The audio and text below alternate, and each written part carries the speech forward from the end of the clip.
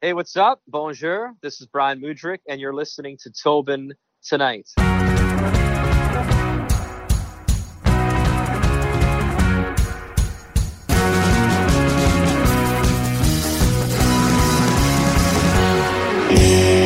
always noticed you from pretty much doing Sports Center or doing hockey. So my parents watched curling, and I was like, that voice sounds familiar. And then I was like, oh, that's Brian Mudryk. Was curling like your first kind of interest into broadcasting, or was it always going to be kind of like, were you looking for hockey first? I don't know if I was looking for anything in particular, to be honest, Brian. I grew up in a small town in northern Alberta. Not a lot of options for things to do. I loved sports growing up. Enjoyed golf. There was a little 3-sheeter of curling. I actually worked at the golf course in high school, cutting greens and digging irrigation, etc. So, I had a lake I had access to, which was awesome. So, went fishing and wakeboarding and whatnot.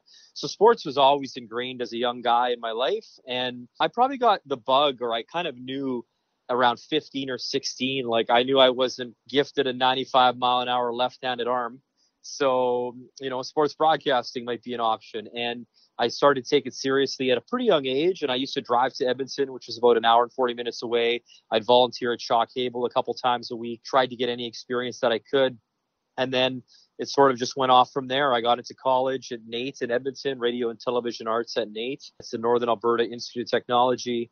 The rest is sort of history, I guess. That was sort of my Coles Notes path. And sports wasn't even on the radar early on, because at that time I would have graduated, I think 1999 out of NAIT. Like, it was hard to get sports jobs. So my first job was in Lloydminster. Actually, I did some radio news, some reporting news, and then I was the weather specialist and the agriculture reporter, because sports jobs weren't accessible. There wasn't many of them. So any reporting and any on-air practice was great.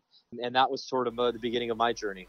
It's interesting that you mentioned, like, getting your foot in the door, and of course there's not a lot of sports jobs, because it's almost like, I feel it's like pretty relevant today, where, even though you have your Sportsnet, your TSN, ESPN, like all these platforms, and people have social media, it's still hard to find, a sports job, because you have to have so much pedigree and so much like knowledge of the sports, just not your basic hockey, basketball, baseball. Like, it has to be pretty well-rounded.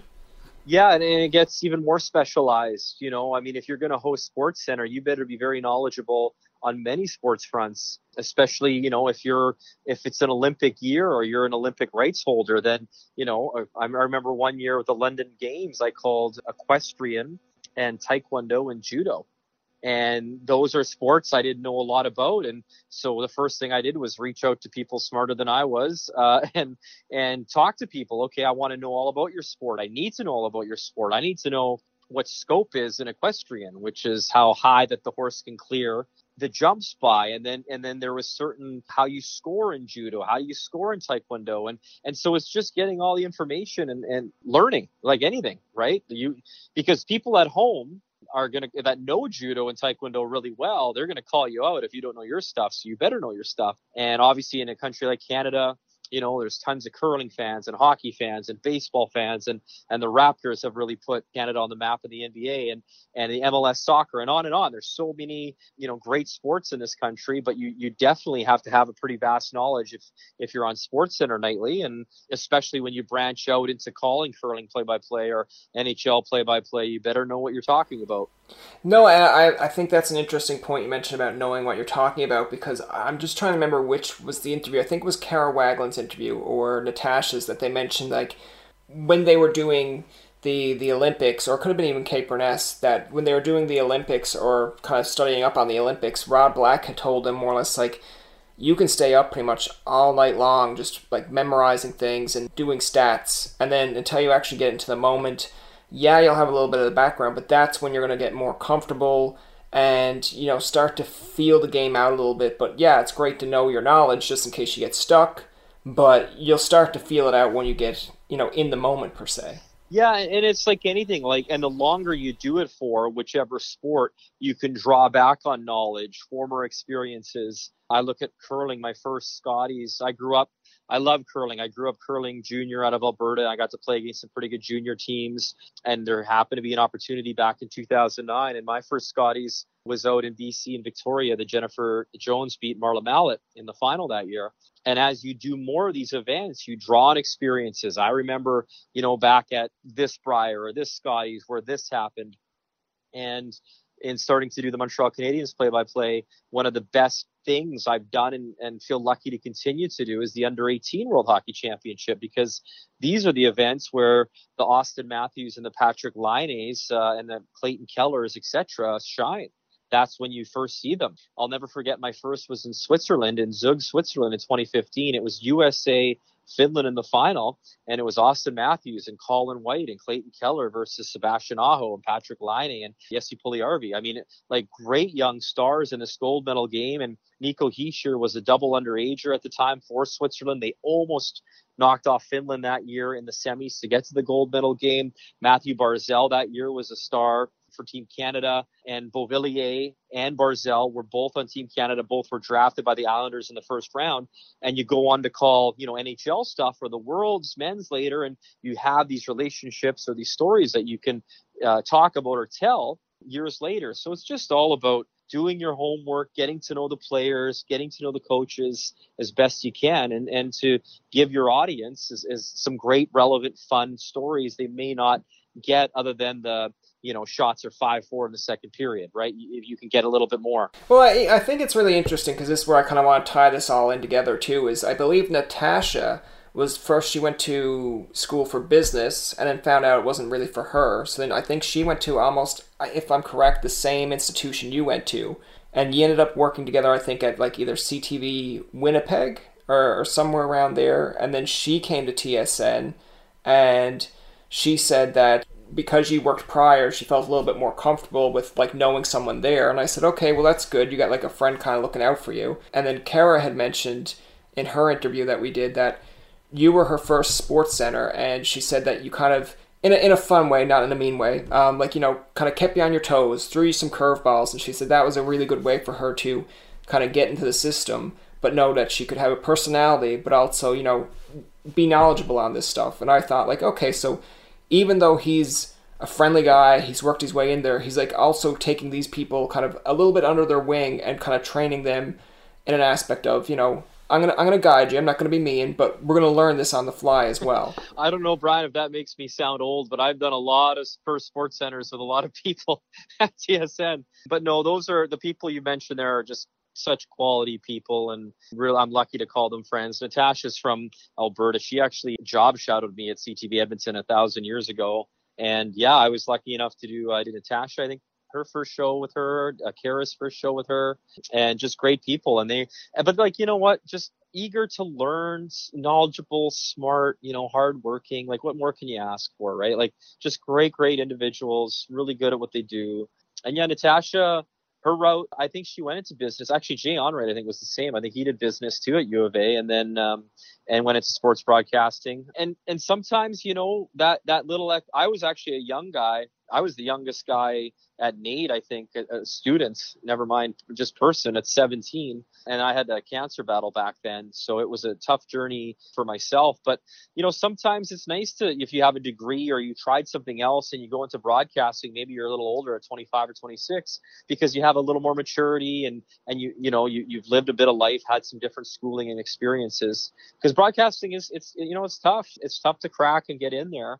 But having a bit of a niche or some help certainly helps. And I always promised myself, because I didn't have an uncle or, somebody in the business that was able to kind of guide me. I sort of I went to seek that help out myself. And I had some great people over the years help me. And I always promised that, if there was young people that were hardworking and had the right intentions, I'd be more than happy to, to do what I could to help. I think an interesting story there with you being 17, battling, of course, cancer. I could be wrong on this, but wasn't it that your dad went to like the orientation? Yeah, no, that's right. And the funny thing was, so eventually my dad actually was my math teacher in high school, and he went to Ryerson in Toronto. He wanted to be a meteorologist. So he went to Ryerson, and then he dropped out because his math or his physics wasn't good enough. And then he becomes a math teacher, figure that out.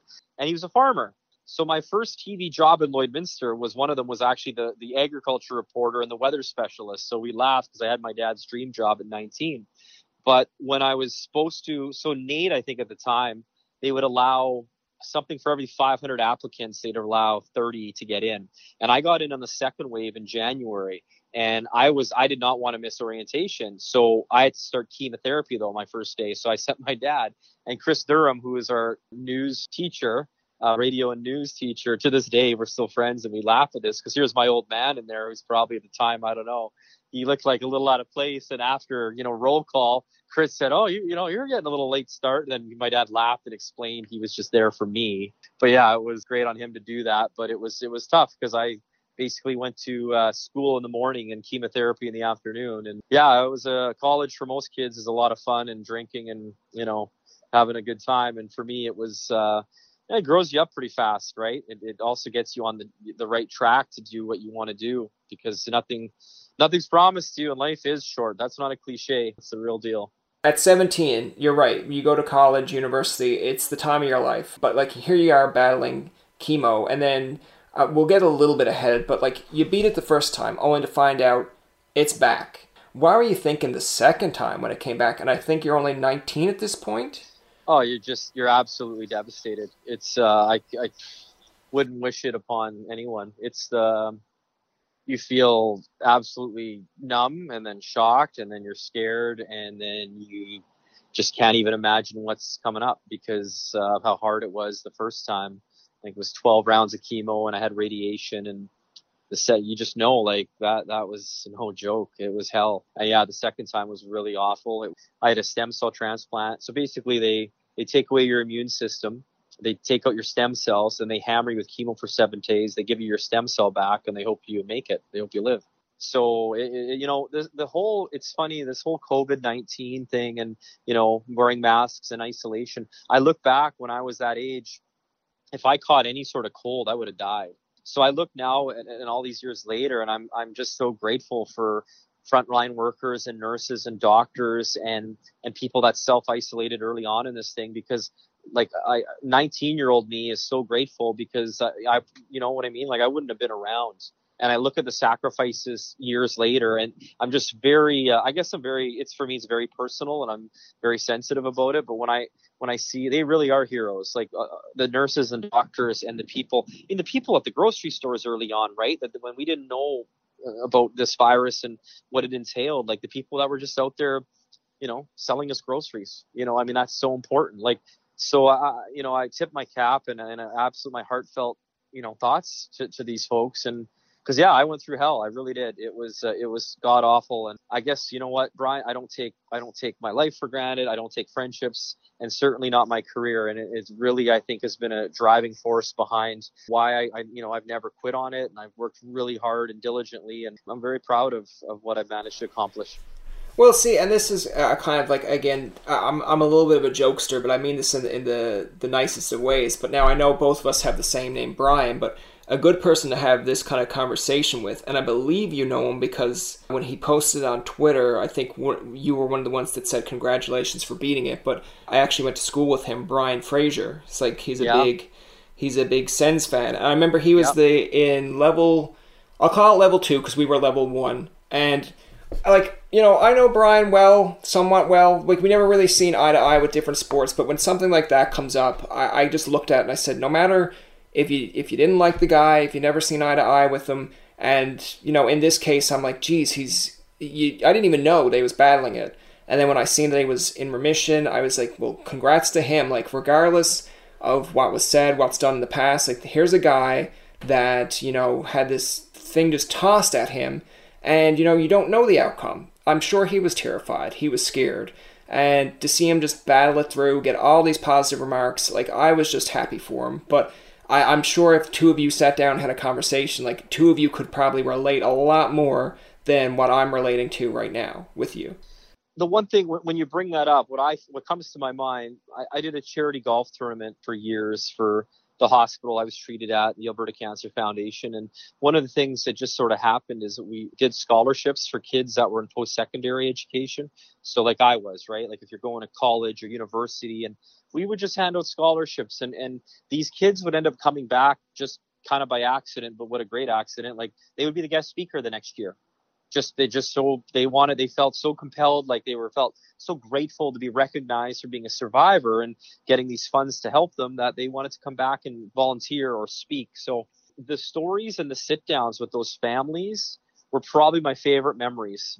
I remember one girl, she had to make a decision before Christmas whether to cut off her leg. It's like 21. And so if she, to give her the best chance of living, and she did. And, she walked up in her prosthetic leg, and a beautiful young lady, and did her speech, and everyone's bawling their eyes out. And to sit down with these families and the perspective you gain, not that I need any more in my life, but it's wow, And so, yes, to sit down with people who put on the gloves and have battled in similar ways. And I always consider myself very lucky. Hodgkin's lymphoma is a beatable cancer. I lost my brother to a cancer a couple of years ago. That was just a death sentence, just an awful thing. So for anyone who's ever had to fight, I just, God love them all. Like I'm telling you, it's and for their families, it's a real struggle. It's really tough on everyone, all your support staff and people around you, and loved ones, etc. It's a really tough go. So yeah, I mean, I nothing but praise for people that have had to battle that disease. And I guess kind of the last kind of thing I want to mention here, of course, with, hockey supposedly ramping up, you do the Sens, a few of the Sens games, and of course Montreal. I see that Chris Cuthbert recently left TSN. I'm just wondering, and I don't mean to get into grasp of why did he leave or blah blah blah, but is there things that you're gonna miss with Chris Cuthbert leaving, and is there stuff they taught you? Because I'm assuming now that role is going to go to someone like yourself or someone on the up and ups to do those games. Well, I can't speak for, number one, I was gutted that Chris was leaving us. I mean, for a guy, I grew up in Western Canada, CFL football, hockey. Chris Cuthbert was one of the voices of my generation growing up. And two quick Chris Cuthbert stories, which are really cool. Literally, after my brother died, I flew back, and my first game back happened to be in Ottawa, and how it worked out, it was Ottawa-Montreal. So Chris was calling the game for TSN 5, and I was calling the Habs region for TSN 2. So we got to call the same game. So here I am I'm driving the rental car with Chris Cuthbert, Mike Johnson, and Jamie McLennan. All I'm thinking is, man, don't get in an accident. Let's go. Let's be good here. It was really neat after the and obviously I look up to Chris a lot, and as we're walking to our broadcast booths, he looks at me, he's like, okay, be good. And then he stops and says, but not that good. And he laughs, right? And that was really neat. I got a photo with him. But my favorite Chris Cuthbert story has to be, I was in Edmonton. I don't even remember why. It doesn't matter. But I was in town. I'm from there. So I'm with a bunch of buddies at a really nice pub downtown. There's a few of my girlfriends were there as well. And they look over, and the one's like, oh my goodness, look over there. That's Wayne Gretzky. And it was Wayne Gretzky in the corner. And I look over there. I'm like, hey, that's Chris Cuthbert. And it was Ray Ferraro and Chris Cuthbert and Wayne Gretzky, obviously, and they're having a beer quietly in the corner. And of course, my friend's like, oh, we got to get a photo. I'm like, listen, leave him alone. And I just had worked with Ray Ferraro at the Men's Worlds in 2015 in Prague. So I was like, let me go say hi. Let me just suss out the situation. I've never met Chris, not in person. And I worked at TSN at the time. So for me, it's so I go over there. And it was awesome. So Ray's like, oh, hey, Bryan, that was super nice. Chris, such a gentleman. Hey, Bryan, good to meet you. Good to see you. And Wayne was lovely. And we ended up talking for 20 minutes. Wayne was actually talking about the Olympics and curling and whatever. And finally, so after 20 minutes, and they're all staring. I said, Wayne, I'm really sorry. You've been asked probably a million times, but those girls over there would love a photo. He's like, oh yeah, no problem. So girls come over. It's all good. I take the photo on my phone with Wayne Gretzky and the girls. And I don't even flinch. I go, so they say, thank you. They run off. I go, Wayne, do you mind taking a photo of me and Chris? So Wayne Gretzky took a photo of me and Chris Cuthbert. And Wayne laughed and goes, the golden goal, of course. Why wouldn't you? And it was awesome. It was I will never forget that for the rest of my life. So Chris Cuthbert is an absolute, as good as he is as his job, he's just the nicest man. And I know I will. We're going to miss him at TSN.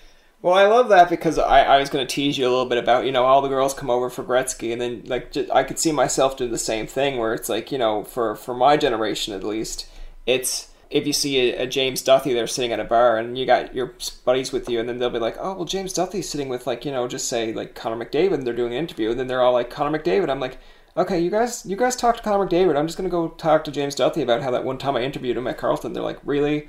you're going to James Duthie? And I'd be like, really? Like, you're gonna go to Connor McDavid? Like, and everyone has that really moment of, you're gonna go there, and I'm just like, yeah, of course I'm gonna go here. But I was gonna tease you, because if you said that you didn't get a picture with Chris Cuthbert after that, I'd be like, hello, he's right there.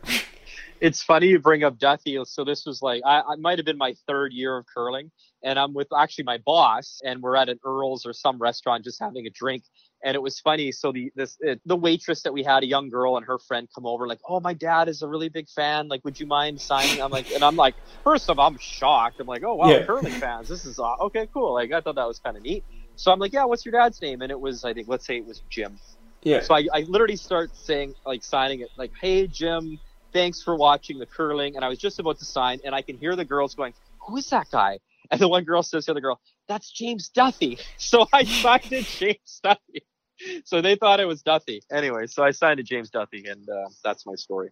But so I let James know there's a bad signature of James Duthie out there somewhere. Anyways. Well, I don't know if you're like a big fan of comedy, but I remember in what's his name? Gabriel Iglesias makes fun of when he's in a drive-thru where he was at a club, and a girl comes over, and they sense he's like a popular comedian. So the girl really starts pushing on him to sign something for him, and he goes, you don't even know me. And she goes, I don't care. You're famous or something. And then she keeps pushing him to sign it. So he finally signs it, George Lopez. And I just thought that was funny, because I'm just like, yeah, if you're going to push somebody and you don't know what they're famous for, then yeah, why not forge a signature or be like, yeah, try selling this on eBay or something and see what happens. Just to close out the interview, Bryan, with the cast there that you have at TSN, just as a fun aspect, I'm going to throw out a few names, and you tell me either a funny story about them or your first time meeting them. How's that? Sure. I'm going to go with the first one, Jeff O'Neill. Yeah, you know what? He's a lot of fun. Great golfer. So I got to golf with Jeff and Darren Pang at my old club in Scarborough, and really, really good golfer. Great dude. Gord Miller. Gord, very super helpful to me. Gord, when it kind of worked out. I had to call the World Hockey Championships in Prague in 2015, and it was sort of a last minute thing. And Gord was super helpful to me. I mean, oh my God, I remember he came down early for me one morning, Latvian names. I was like, I need some help. Like, seriously. And Gord was very generous with his time and continues to be. So, a great broadcaster and very, very kind to me.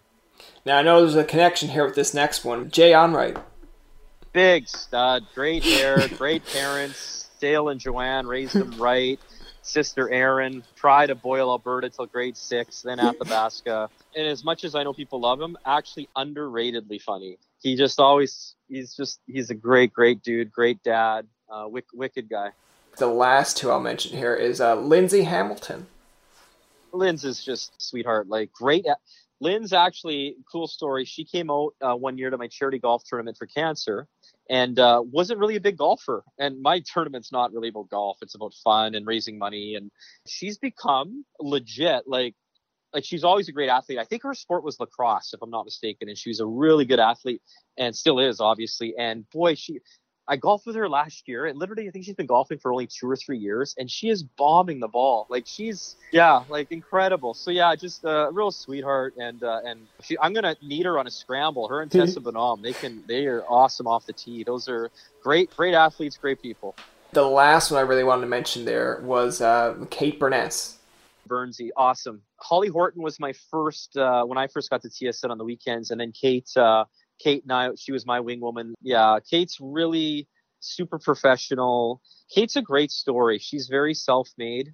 She's one of those I think she started at Sportsnet doing scheduling or something, and then worked her way. I think it was Barrie, or she got a job at one of a smaller Like, Kate really deserves all the credit she gets, because she's really worked hard and she's earned it. And she's a mega star in Canada. I think she's really earned it. She's worked really, really hard to get to where she is. I believe it was her and I think Natasha, I believe, were like the first, women co-anchors of like a sports center. Yeah, and if I'm not mistaken, I think my dear friend Soph Koulias was the producer on that show as well. And they might have had a female PA. It was awesome. You know what? We have so many talented women people, and all the ones that you're mentioning are all amazing. And we're lucky.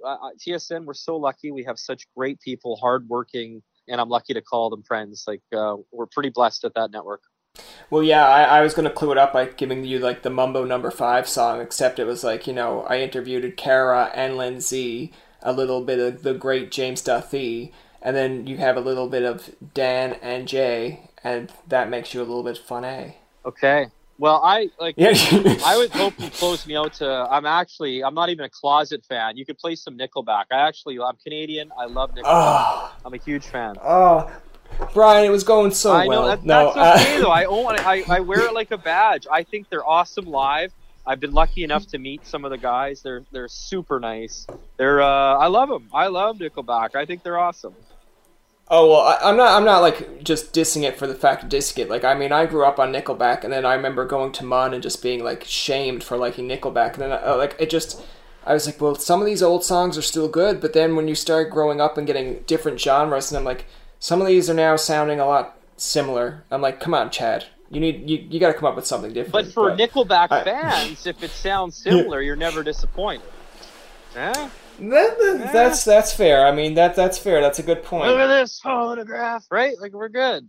There you go. Don't ask me to sing. Doesn't end well. No, I mean, I tested out on a different podcast. Maybe we'll do one later, Brian, and we'll call it like Singing with Bryans, and we'll get Fraser involved as well. You better serve me some wine or some screech then. No, we want you to keep your job at TSM. We don't want, like, you know, a TMZ video of like Bryan Mudryk out on the streets, taking it to the streets. Yeah. Okay, fair enough.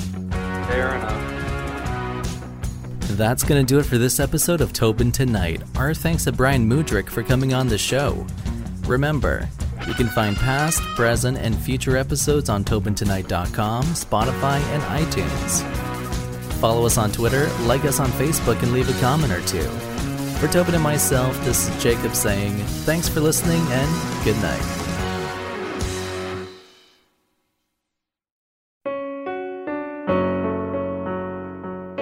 Hey listeners, I'm Christy. And I'm Melissa, and this is Buried Motives, where we dig deep into the details of some of the most gruesome dirtbag murderers. She said she enjoyed hurting things that can't fight back. And that is a disturbing view into the mind of a murderer and such a dirtbag. Yeah, that's not even strong enough words. This is totally a recipe for disaster. And not to justify whatever is going to happen, but you can totally understand and see how this would be in the works. If you were only to look at what she did later on and not know any of that history, she would appear like off the wall crazy. Oh, 100%. Because we're not even close to getting to the end yet. But you can just see this pattern and all this kind of stuff developing in her, which is what we're here for. We're digging deep. Join us each Thursday as we unearth the dirtbags that live among us and the motives buried there. Hope you join us as we exhume the truth. I'm Matt Kundle, host of the Sound Off Podcast, the show about podcast and broadcast. Since 2016, we've been speaking with amazing people who have populated your ears for decades. Legendary broadcasters, research wizards, talent experts, podcasters, voice talent. Almost 400 stories, all for free. Subscribe or follow the Sound Off Podcast on Apple Podcasts, Spotify, Amazon Music, or at soundoffpodcast.com. Another Sound Off Media Company podcast.